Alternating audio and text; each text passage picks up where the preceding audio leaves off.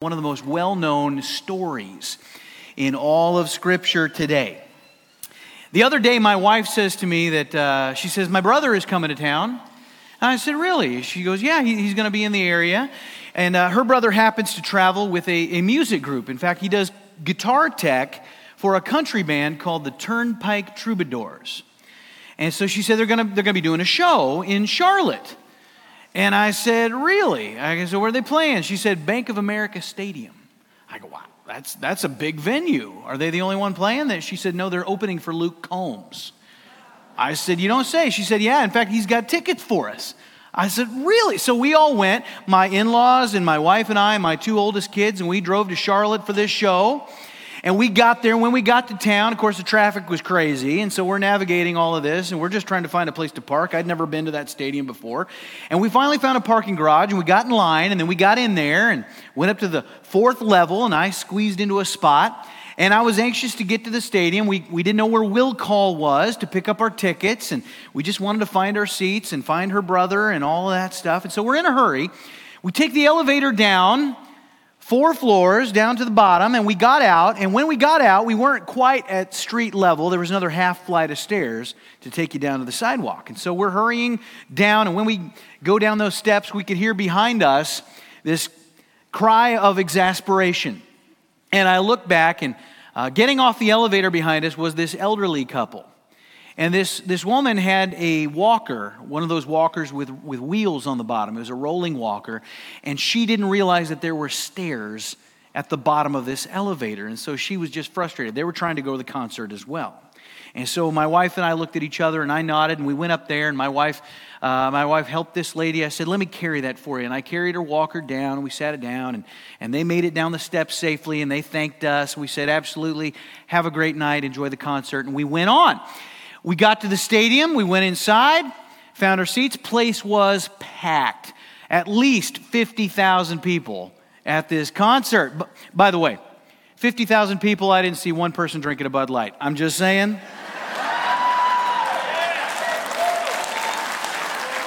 Do with that what you will. I was drinking a LaCroix. You're like, sure you were, Pastor Scott. Anyway.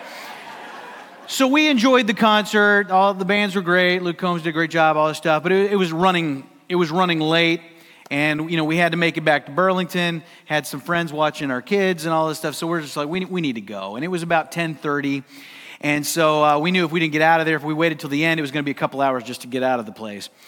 And so we walked a fur piece to this parking garage.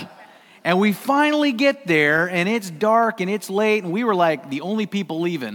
There were judgmental eyes watching us as we left. They're like, you're leaving now? And we got back to the parking garage. Guess who walked up at the exact moment as we got to that parking garage? That elderly couple. Right as we reached those steps that you had to ascend to get to that elevator, there they were, her and her little walker. And it was like God put us there right at that moment to assist them. And it was kind of a divine appointment. It really was. And so I appreciated the opportunity to kind of step into a role where you get to be kind to somebody. Now, what do you call it when somebody is kind to a stranger that shows up and meets need? What do we call it? We call that a good Samaritan, right? That's the parable that we're looking at today. This story is so well known. It has entered the public consciousness. You don't need to be a Christian to know that term, Good Samaritan. Everybody's familiar with this concept, with this idea. And we see kindness front and center here, and kindness is a predominant theme in the New Testament. In fact, it's a fruit of the Spirit. Galatians 5 says, but the fruit of the Spirit is love, joy, peace, patience, kindness. Kindness. And so in your notes, the parable of the Good Samaritan is about the kindness of the kingdom, which is not to say that it is merely a story about kindness in general, as we shall see. But this is a well-known story. I mean, it's right up there with the Sermon on the Mount, with the Lord's Prayer, with the prodigal son, with the Golden Rule. People know it, whether or not they're people of faith. But the truth is, they may not know what it's really, really about. beneath the surface, because this story, as we're going to see, is about something deeper than simply being nice. So we're going to look at that. Now, to get the original meaning of this story, we got to go back from where it starts, about 4 verses. I want you to look with me at verse 21 in chapter 10. And we see Jesus in prayer. It says, "In that same hour he rejoiced in the Holy Spirit and said, I thank you, Father, Lord of heaven and earth, that you have hidden these things from the wise and understanding." You guys remember what the purpose of a parable is? It's an everyday, it is a story with everyday examples from life that Jesus used to reveal truth to those who were seeking him. But at the same time, he used a story like this to obscure truth, to hide truth from those who had rejected him, who had not sought him. And so he thanks God that you have hidden these things from the wise and understanding and revealed them to little children. Yes, Father, thank you, for such was your gracious will. You've hidden them from the wise and understanding. Who are the wise and understanding in this context? In Jesus' day, the wise and understanding would be a reference to the learned people, the educated people, the elite religious Jews that were running that nation. All right? The scholars. And they, he says, are ignorant of the truth of God. They were darkened to the things of God and of Christ. Why? Because they were so opposed to Christ, to God's ways, that he just gave them over to their own thinking, to their own blindness. Paul writes in 2 Corinthians, he says, "To this day, whenever Moses is read," meaning whenever the law is read, the Old Testament text, there's a veil over their hearts. They don't perceive the very word of God because of their obstinate, hard-headed stubbornness, how they have reframed God's word to suit their own sensibilities, to make it palatable for what they want. And until someone humbles themselves and comes to Christ, that veil remains in place. You know, when you were lost, before you knew the Lord, you had a veil over your heart. But when you came by faith, that veil is lifted. And so Jesus is praying to his Father about these supposedly educated, esteemed people, that they do not access the truth. It is hidden from them. And yet, he says, you have revealed it to little children. Who are the little children? Well, that would be the ones that the world looks down upon. The social outcasts. The ones who are backward in the estimation of the elites. But they have come to repentance. I pray that you have come to repentance today. You know what it is that brings us to repentance? What does Scripture say? In Romans 2:4, it says that, do you not know that God's kindness is meant to lead you to repentance? When you repent, that is because the Lord has removed that veil. And it is his kindness that brings us to this place where we are humbled and we trust him by faith. And it is a kindness that is not reserved for the high and the mighty and the affluent and the educated. It is extended to the humble and the lowly, those of no reputation. And so this is what Christ is praying here. And we're going to see in our text today, we're going to meet 3 types of people. We're going to meet a lawyer, we're going to meet a priest, and we're going to meet a Levite. And those people fit into that first category of the wise and understanding of Israel. The high and the mighty, yet darkened to God's truth. But who is going to be used in our story today? It's not going to be any of those elites. It's going to be someone who is an outcast. It's going to be someone who is a reject. It's going to be someone outside of the norms of human privilege, a little child in the eyes of the world. And so let's look at this account in verse 25. Skip ahead just a few there. Christ has prayed in front of this group of people. You got a crowd there, and it says that, behold, a lawyer stood up to put him to the test. Now, who is a lawyer in this context? Some of you have in your minds an idea of a lawyer. All right, this particular guy is representative of people that existed in that intertestamental period. You got the Old Testament, you got the New Testament. There was a gap in between them of about 400 years. And Israel, in their sordid history, had over and over fallen into idolatry. And every time they worshiped idols, God would allow some foreign power to come in and subdue them and persecute them. And by the end of the Old Testament era, there were Jews that stood up and said, no more. No more of that. We're not going to fall into idolatry. We're going to stay true to the law, and we will be responsible to ensure that we never undergo persecution again. And so this group of guys rose up and took that responsibility. And this group was called the Pharisees. The Pharisees, you may know that word. A Pharisee was a member of a sect of Judaism, and there was a subset within that sect of Pharisees called lawyers. And these were the people that were educated specifically in the law. They were the scholars of the law. There was a ruling class among the Jews called the Sanhedrin, and whenever they had to make a decision, and they wanted to know, well, what does God's law say on this? They'd bring in one of these guys. These were like the seminary professors, okay? If you watch like news shows on Fox News or CNN or something, sometimes they'll bring on a legal analyst or a constitutional scholar or something like that.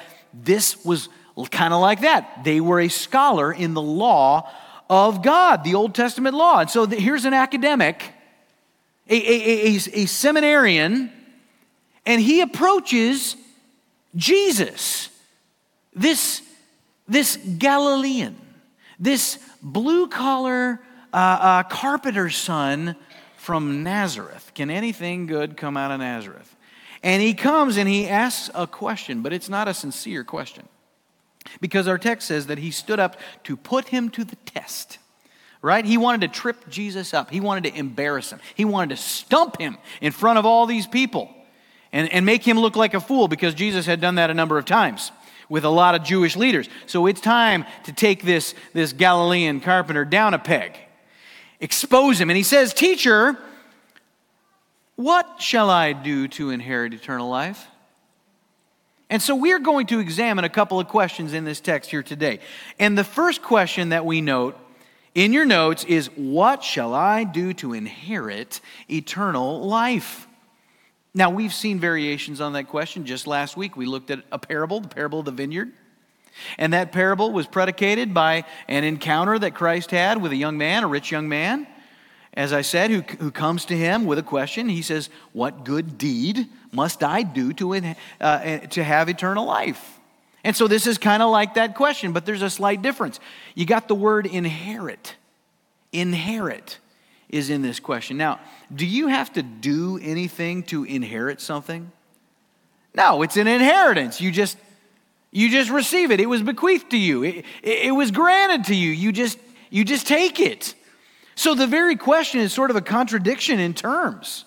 You don't do anything to inherit. And this really kind of shows that what Jesus prayed was true, that Lord, you have hidden your truth from the wise and the understanding. All these educated guys, they don't get it. This guy clearly was confused. Here he is, scholar. He knows the Old Testament. Did the Old Testament ever speak of doing something in order to obtain eternal life? Is that inherent in the Old Testament, in the law? No.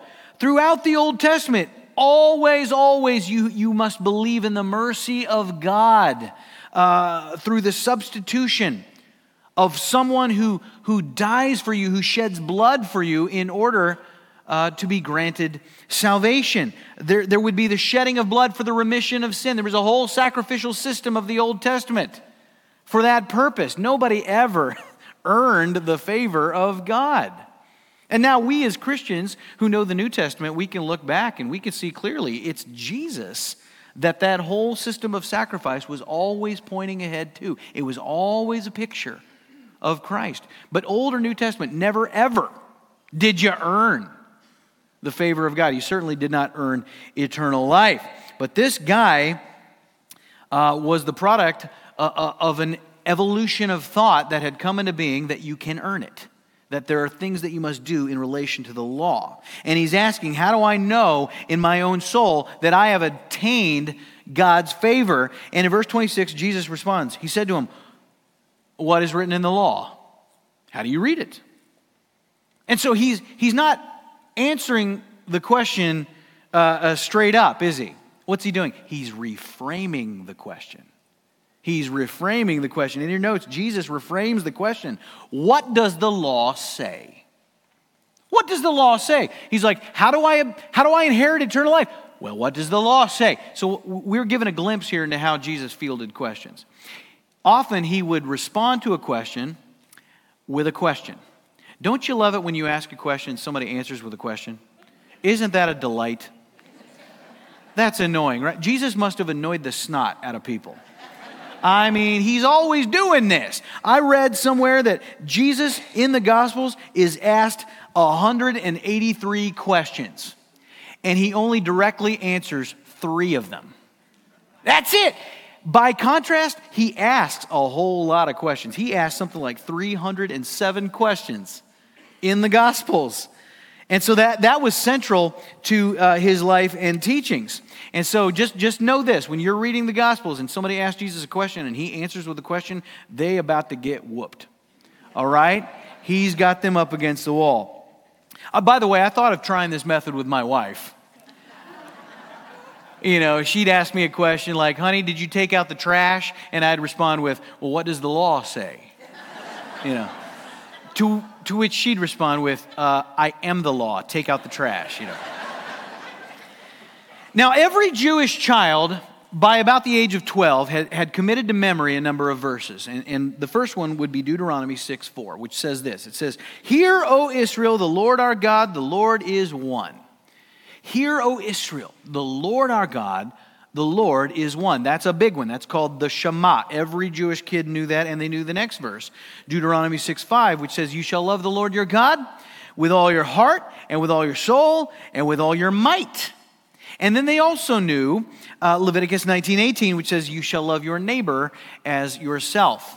And these verses were thought to be very, very important because they were felt to sum up the totality of the law. If you could shrink the law down to its basic tenets, if you could just say this is what the law is in one sentence, it would be these concepts right here. Love God and love your neighbor. Does that sound familiar?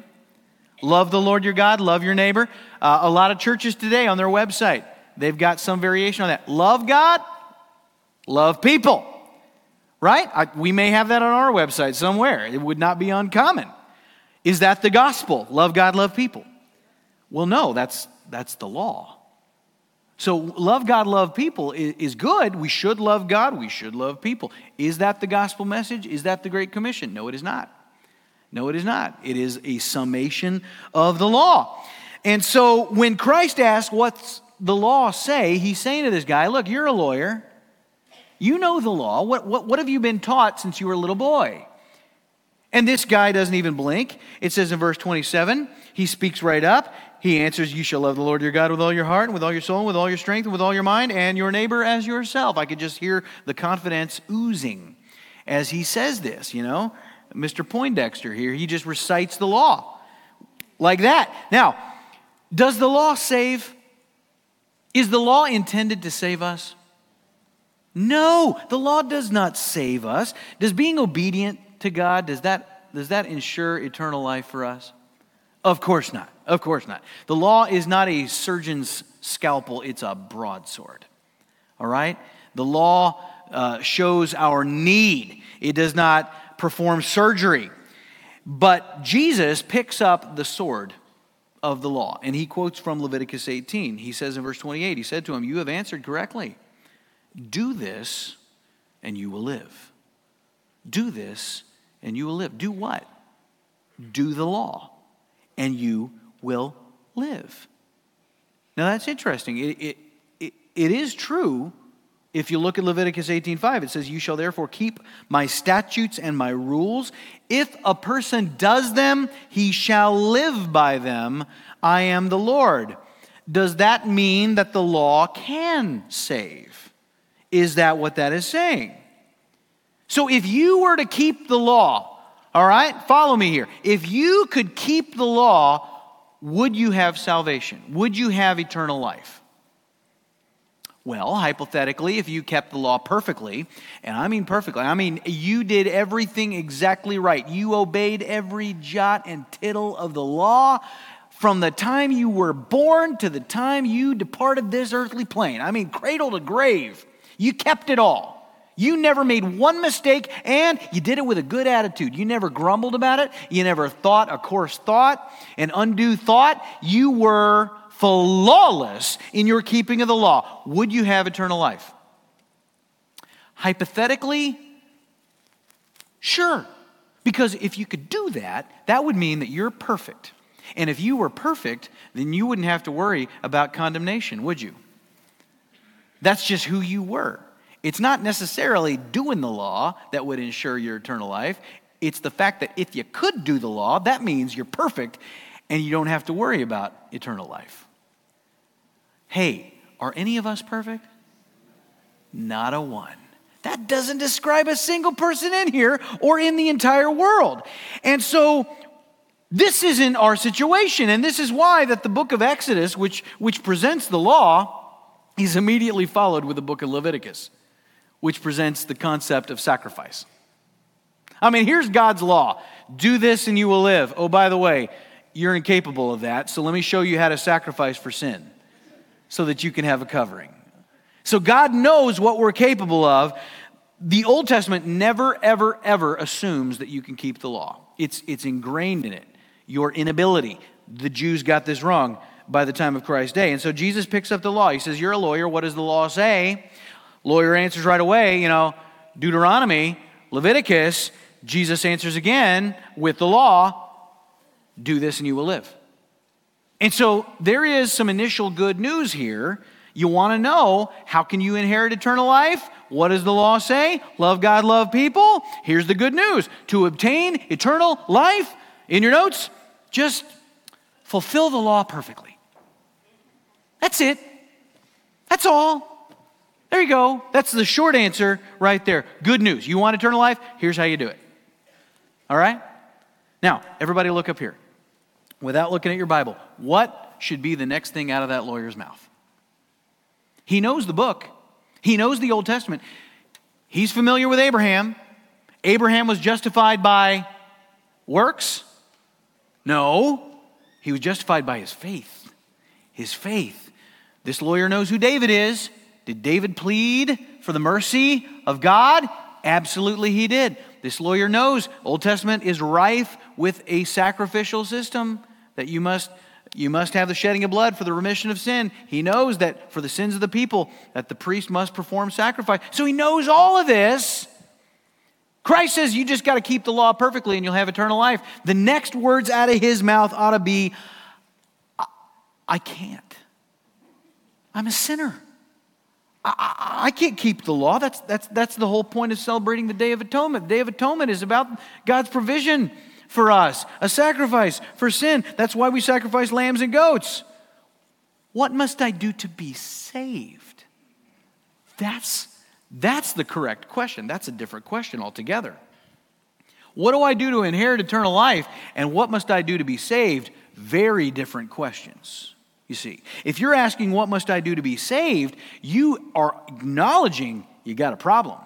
If you need salvation, you've already got a problem. You need to know what the solution is, and it's not found in you because you're in need of salvation, which means there's a problem with you. You're not the answer to your problem. And so the good news is really bad news. Here's the bad news inherent in the good news in your notes. It's that your humanity does not permit following the law perfectly. Your humanity does not allow you to do what you must do in order to have eternal life. This is true from the Old Testament on. Isaiah 53 says, we like sheep have gone astray. We have turned, who? Everyone to his own way. Psalm 14, the Lord looks down from heaven on the children of man to see if there are any who understand, who seek after God. They've all turned aside together and become corrupt. There is none who does good, not even one. New Testament, Paul, Romans 3, all have sinned and fall short of the glory of God. I can't keep the law. That's what this lawyer should say right here. If you were to ask me, Scott, what do I have to do to inherit eternal life? And I said to you, you have to be as good as God. What do you say to that? I can't. That's impossible. So this is the right question. How can I be saved? Does he ask it? Nope. No. He's a lawyer. He doubles down. In verse 29, it says, but he, desiring to justify himself, I would underline that phrase. He's trying to justify himself. Folks, who is it that justifies us? It is the Lord God. When you put your faith in Christ, you are justified by faith alone in Christ alone. That's how we are justified. He's trying to justify himself. Hey, do people try to do that today? They do. He says to Jesus, and who is my neighbor? Right? We've established what the law is. Love God, love your neighbor. Who is my neighbor? See, this is the second question in your notes that we're analyzing today. He poses this: who is my neighbor? All right? Notice he's not concerned with the first part of the law, love God. He's not concerned with that, because who can really accuse him of not loving God? Is there any evidence that he doesn't love God? God is not physically here to confront him, to address whether he'd kept that part of the law. But this whole matter of loving your neighbor, he's probably got some people around him that know him. He's probably got some people who are like, I'm your neighbor. You didn't love me. You know, they might call him out on that. He could easily be condemned for a lack of love toward his neighbor. So in this verse, instead of complying to the law, instead of yielding to the reality that Christ is alluding to, he tries to change the standards. He says, no, now, hold on, Jesus. Who is my neighbor? I mean, who's to say who my neighbor is? I mean, what exactly is that? What does that mean? Sounds like a lawyer, doesn't he? This guy's smart. He's slick. He's mincing words. See? He's slicing and dicing. Kind of reminds me of Clinton back in the 90s when he was deposed. Well, it depends on what the definition of is. You know. Remember that? This guy's slick like that. He fits in that category of the wise and understanding. He's a lawyer versed in the law, and he's someone who should know the complexities and the insurmountable scope of it all. But despite all that education, in your notes, what you need to understand is that the lawyer proves that religious knowledge is not enough. It is not enough. It doesn't matter what you know. You can be slick. You can be a wordsmith, and you could still fail. And please acknowledge this behavior is not limited to this lawyer. We all do this. We all do this. When we're confronted with a clear requirement of God, we want to debate it. We want to find some fine print. We want to get a technicality here, okay? I can't tell you how many conversations I've had as a pastor. People come to me and they're like, all right, this is what I'm doing. This is what I'm engaging in my life right now. Does the Bible allow this? And I'm like, no. And they're like, well hear me out. and I'm like, and we go back to the Word and we have these tough conversations. But this is our bent, man. I mean, but what does that mean? And isn't there a cultural context there, And so that's what this guy is doing. He's like, love my neighbor to inherit eternal life. Okay, well, who is my neighbor? Who's to say? Is my neighbor a Jew? Is it just Jews? Are Jews my neighbors? What kind of Jews? Younger Jews? More mature Jews? What kind of situation are these Jews in? And how do I love them? What does love mean? What does that look like? What do you mean by that? See, when we're cornered, we can redefine the requirements and the parameters of what is asked of us. Now, if I was fielding this guy's question, this nonsense question, my tendency would be to take him back to the Old Testament to look at the Hebrew word for neighbor, because it appears in the Old Testament about 12 times. And I'd show him, 8 times it means this and the rest it means, and I'd get caught up in like word meanings and all this stuff, and I would go in circles with this guy. Jesus doesn't do that. He doesn't fall for that. I go for the rabbit trails, not Christ. He dispenses with word meaning. Instead, he just talks about life. And he says, let me tell you a story. Now, let me tell you something. When Jesus starts off with, once upon a time, you are hosed, okay? Things are about to get real. So brace yourself. A parable ensues here. Verse 30, it says, Jesus replied, a man was going down from Jerusalem to Jericho, and he fell among robbers who stripped him and beat him and departed, leaving him half dead. Half dead. Now, when you go from Jerusalem to Jericho, that is a descent, folks. It is a windy path that descends quickly, and it's very, very treacherous. You are going to the lowest spot on planet Earth. Jerusalem sits at about 400 meters above sea level. Jericho, down in the Dead Sea region, that's 250 meters below Dead Sea level. And so you are going downhill. It is windy. It is treacherous. It was dangerous to travel in Christ's day. It's dangerous to travel today. And so this man in this story is on that path, and he gets jumped, and he gets robbed, and he gets left for dead. And he's there, bloodied, battered, bruised, and gasping for air in a ditch. And here comes the scholars and leaders of Israel, the wise and understanding. Here they come. It says, verse 31, now by chance a priest was going down that road. Well, now, what would you expect a priest to do? If you're that guy in the ditch and a priest comes along, you're thinking, hallelujah, I'm saved. God sent a priest. I mean, of all people, here's a guy who offers the sacrifice. That means he's close to the holiness of God. He knows God's word. He is called to minister to people. I thank you, Lord, for sending a priest. How does the priest respond? In verse 31, it says, and when he saw him, he passed by on the other side.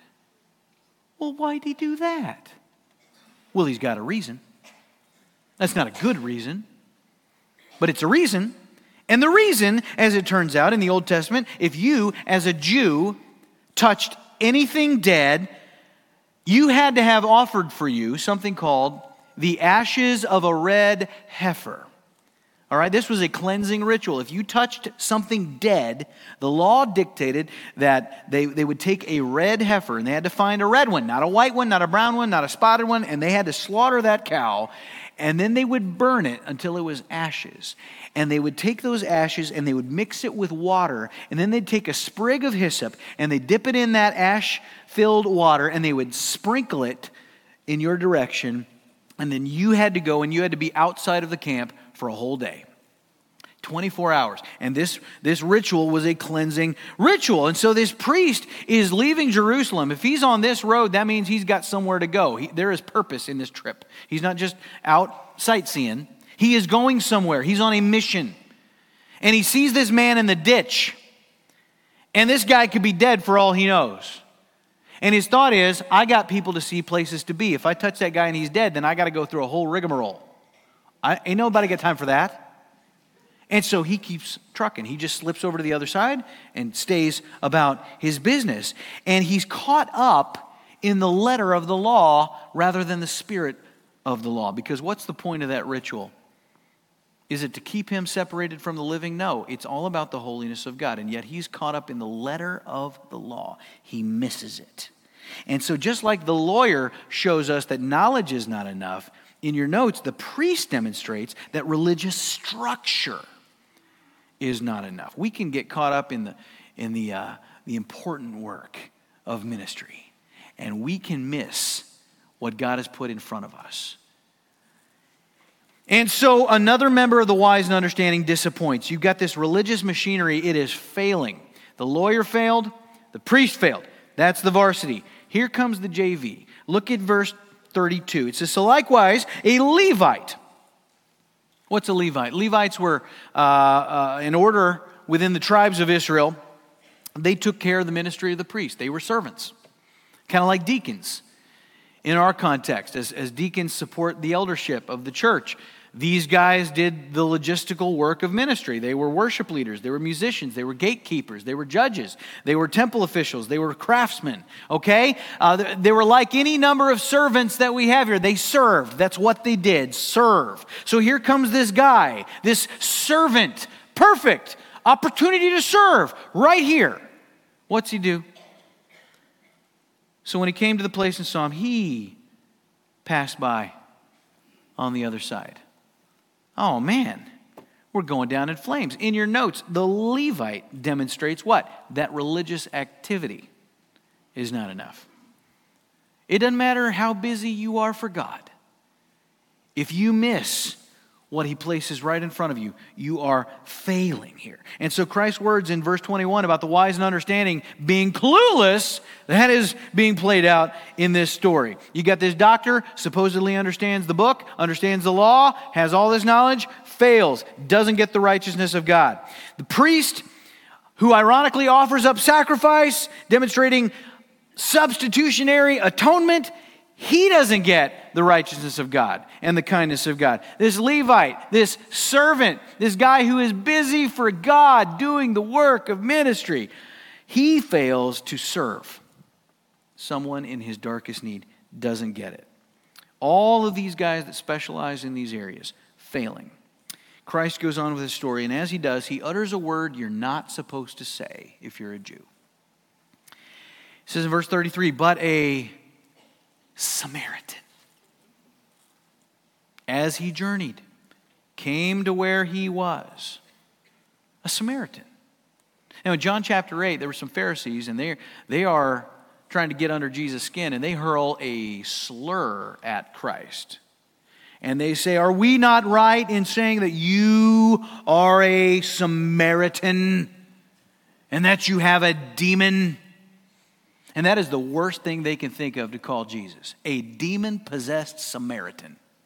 I mean, they might as well have called him a dog-faced pony soldier, all right? They are slandering him, all right?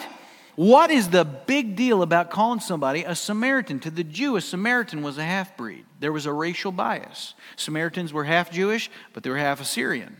And so they were prejudiced racially against these people. They were not part of the chosen people in the eyes of the Jews. Furthermore, they had some odd views. They didn't believe exactly everything that the Jews believed. They still worshiped Yahweh, but they didn't accept any writings after the book of Deuteronomy. So a lot of the old Torah, they didn't read it.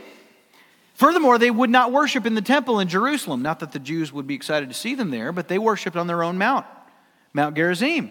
And so they did have some oddball views. We might think of them today as sort of a cult. All right? Outcasts.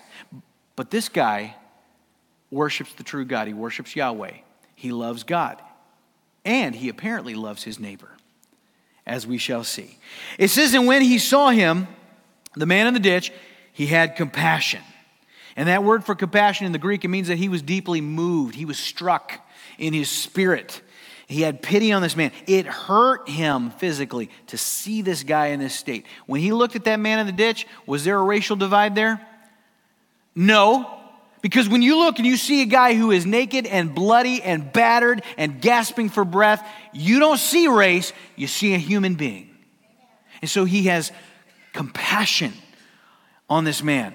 And so what we see him engage in now is the perfect picture of kindness. What does he do? It says in verse 34, he went to him.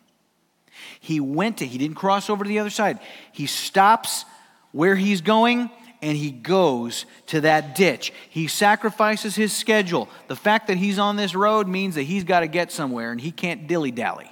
But he sees this man and he stops and he goes to him. We don't know where he was going, but it was absolutely important that he get there. Nonetheless, he ceases, goes out of his way. And it says that he bound up his wounds. He bound up his wounds. Let me assure you, this Samaritan did not have a nice, clean, white roll of gauze. All right? He didn't have a box of Band-Aids. How did he bind up this man's wounds? He tore his garment. That's what he had access to. This man tears his own clothing into strips, wraps up this man's wounds. And so he sacrifices his clothing to take care of this guy. It says that he did this pouring on oil and wine. Oil and wine are the essentials of eating in those days. If you wanted to eat in any sanitary fashion, you had to have oil and wine. And that was not cheap necessarily. And so this guy takes these essentials and he uses them. He puts them on this victim's cuts. He disinfects. He soothes the wounds of this man. And then it says, then he set him on his own animal. So this guy gets off his ride, his beast of burden. He puts the wounded man up there. Now the Samaritan is walking. And so he is undergoing strenuous activity, sacrificing his animal so that the wounded man can ride. And it says that he brought him to an inn. That means he didn't just go out of his way to that ditch. He went way out of his way. He stops his time, his trajectory, and he goes who knows where. I don't know how far off the path an inn would be, but he finds a place to take this man. He deviates from his personal plans, puts them on hold, and it says that he took care of him. He took care of him, which means he sacrificed his energies, not just his time. He physically was invested in looking after this man. He went there, sat with him, presumably for the duration of the day. Okay? He probably changed his wounds, or his bandages. He probably cleaned his wounds. He probably fed the guy. This is not someone who simply comes across someone in need, takes him somewhere, dumps him off at the counter and says, yeah, I found this guy by the side of the road. Can you deal with this? I got somewhere to be. No, he stays with him, takes care of him. And in verse 35, it says, and the next day, he took out 2 denarii, 2 coins, gave them to the innkeeper, saying, take care of him, and whatever more you spend, I will repay when I come back. So he sacrifices his own money to meet this guy's needs, covers his expenses, tells the innkeeper, whatever you got to do tomorrow, the next day, whenever, to make sure that this guy is taken care of, I'm good for it. I'm going to come back. I'm going to compensate you. You have my word on that. So he basically hands the innkeeper a credit card. Now, for all he knows, this guy could price gouge him. He could come back and the innkeeper could lie. He could say, yeah, this is what it cost. Doesn't matter. He's willing to take the chance. He wants to ensure that this guy is going to be taken care of. He sacrifices time, essentials, his clothing, his money, his schedule, etc. What's he doing? He's loving his neighbor. He's loving his neighbor. Now, we don't see the word love mentioned in here, but we can tell that's what's happening. Why? Because there is sacrifice involved. There is sacrifice. Now, the story is complete. Jesus turns to this lawyer, and he says, now you tell me, verse 36, which of these 3 do you think proved to be a neighbor to the man who fell among the robbers? Which of the 3 was a neighbor? What's he doing? Once again, he's not answering the question as asked. He is reframing the question. And in your notes, he reframes this question as, what is a good neighbor? See, he rejects the whole premise of the lawyer's question. He sees what this lawyer's trying to do. He's like, look, man, not who is my neighbor. No. You're not getting off on some technicality, counselor. No. No more word mincing. No more definition twisting. Look at what I've told you. Of this story, what is the example of being a good neighbor? You're focused on who your neighbor is. I'm talking about you. You're to be a good neighbor. Now, what does that look like? And it must pain the lawyer to answer that question. In verse 37, he said, the one who showed him mercy. And I can't help but notice, he can't even utter the word Samaritan. Can't even say it, although it's obvious that it's the Samaritan. It is this individual who by human logic should have nothing to do with the guy in the ditch, and yet he is the only one who shows compassion to that man. And so the good news is we've got the definition. All right? There's some good news. Look, you started by asking me, how do I get eternal life? What does the law say? Well, the law says, love God, love your neighbor. Exactly right. That's how you will have life. Do this and you will live. Yeah, but who is my neighbor? What does that look like? No, not what is my neighbor. What is a good neighbor? How can you be a good neighbor? Who of these guys was a good neighbor? You got to be like this. And so we've got some good news because there's a definition. Now you know what a good neighbor is. If you want to know what eternal life is, and the answer to that is you got to be like this, you need to know what that definition is. So the good news in your notes is that a good neighbor shows kindness without condition. There's the answer. You want eternal life? You got to be like this. You got to be like this. Doesn't matter the situation. No condition. You show kindness regardless of prejudices, regardless of situation, ethnicity, cultural context, political environment, etc. This is what a good neighbor does. That's the standard. You got to meet that standard in order to have eternal life. And Jesus said to him, you go and do likewise. And when he says that, I imagine that hits this guy like a ton of bricks, because it's an indictment on this man's prejudice and arrogance and pure inability and ignorance, because he's just admitted this is what a good neighbor is. And Jesus says, interesting, now you got to be like that if you want eternal life. And we see once again that the good news is really bad news. And in your notes, the bad news is only Jesus can do that perfectly. You see, this is not something we pull off through our own efforts. On the surface, this parable is a simple story about kindness. Folks, it is anything but that. This is not a lesson on being nice, all right? This is about the kindness of the kingdom. The coming kingdom, which will be ruled by a perfect king. That which will be the norm, that which will be the rule of that kingdom, is manifested imperfectly and temporarily in the age in which we live, but we are not able of pulling it off. Our problem is not identifying what this kindness looks like. Even this lawyer can identify that. Our problem is, how do we do that? How do we do that? You see, the Good Samaritan is a picture of the Great Samaritan. And the Great Samaritan is Jesus Christ. He is the enemy of the afflicted who acts in compassion and meets that person's needs. He is the one who is willing to sacrifice for others that are positionally opposed to him. This text is typological. All right? That means that you see imagery here. You got a man who is dead. He is left for dead. He is, by all practical purposes, he is dead. He's destitute. The religious come. Can they help him? No. Can he help himself? No. He is hopeless. Who helps him? His enemy. The one to whom he is positionally opposed. All right? Listen to me. You and I were naked. We were destitute. We were hopeless in our sinful condition. Could religion help us? No. Could we help ourselves? No. Who could help us when the world beat us up, left us for dead? It was our natural enemy.